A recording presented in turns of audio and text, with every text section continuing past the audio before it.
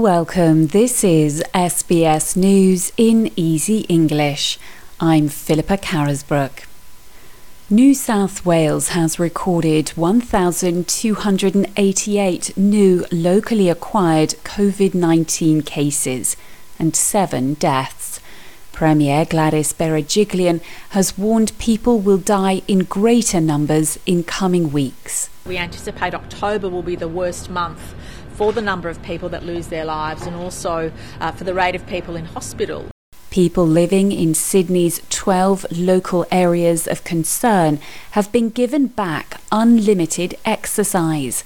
From 5 a.m. tomorrow, the 1-hour cap on exercise will be removed. A curfew and other restrictions will remain. Victoria has recorded 176 new locally acquired COVID-19 cases. So far, 83 cases have been linked to outbreaks.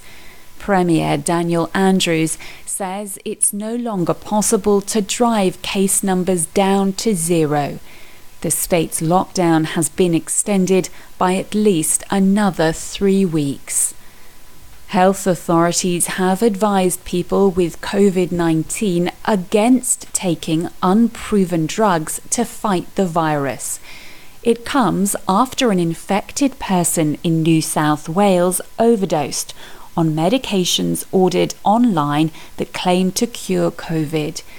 The person went to hospital, vomiting and with diarrhea. The symptoms were the result of overdosing on the anti-parasitic medication ivermectin.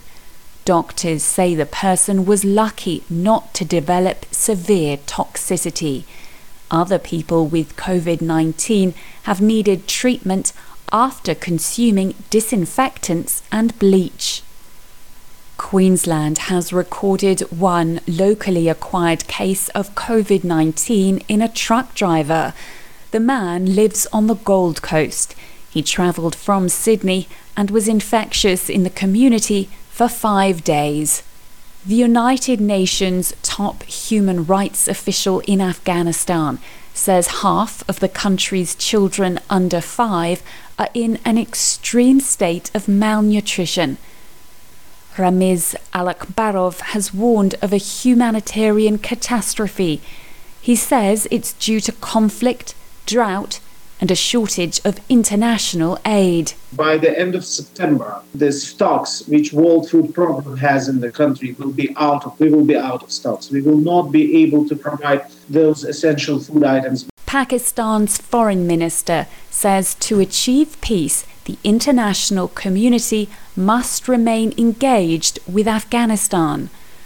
Shah Mahmood Qureshi says that may involve negotiating with the Taliban. One option is engagement as opposed to isolation. We've withdrawn, let's wash our hands, we've done our bit, we leave. That's a dangerous option. A new law is to make it legal to fire someone for sexual harassment. Federal Parliament passed the legislation last night. The government voted against introducing 10 days of paid family violence leave. To sport now. Australia's won 4 more medals in the pool at the Tokyo Paralympics. Swimmer Tim Hodge won silver, while Blake Cochran, Tiffany Thomas-Kane and Thomas Gallagher claimed bronze. In tennis, Dylan Alcott and Heath Davidson won silver in the quad doubles. At the US Open, Alexei Popyrin has beaten Grigor Dimitrov and moved into the 3rd round. He's the only Australian left in the men's competition. I'm Philippa Carisbrook. This is SBS News in Easy English.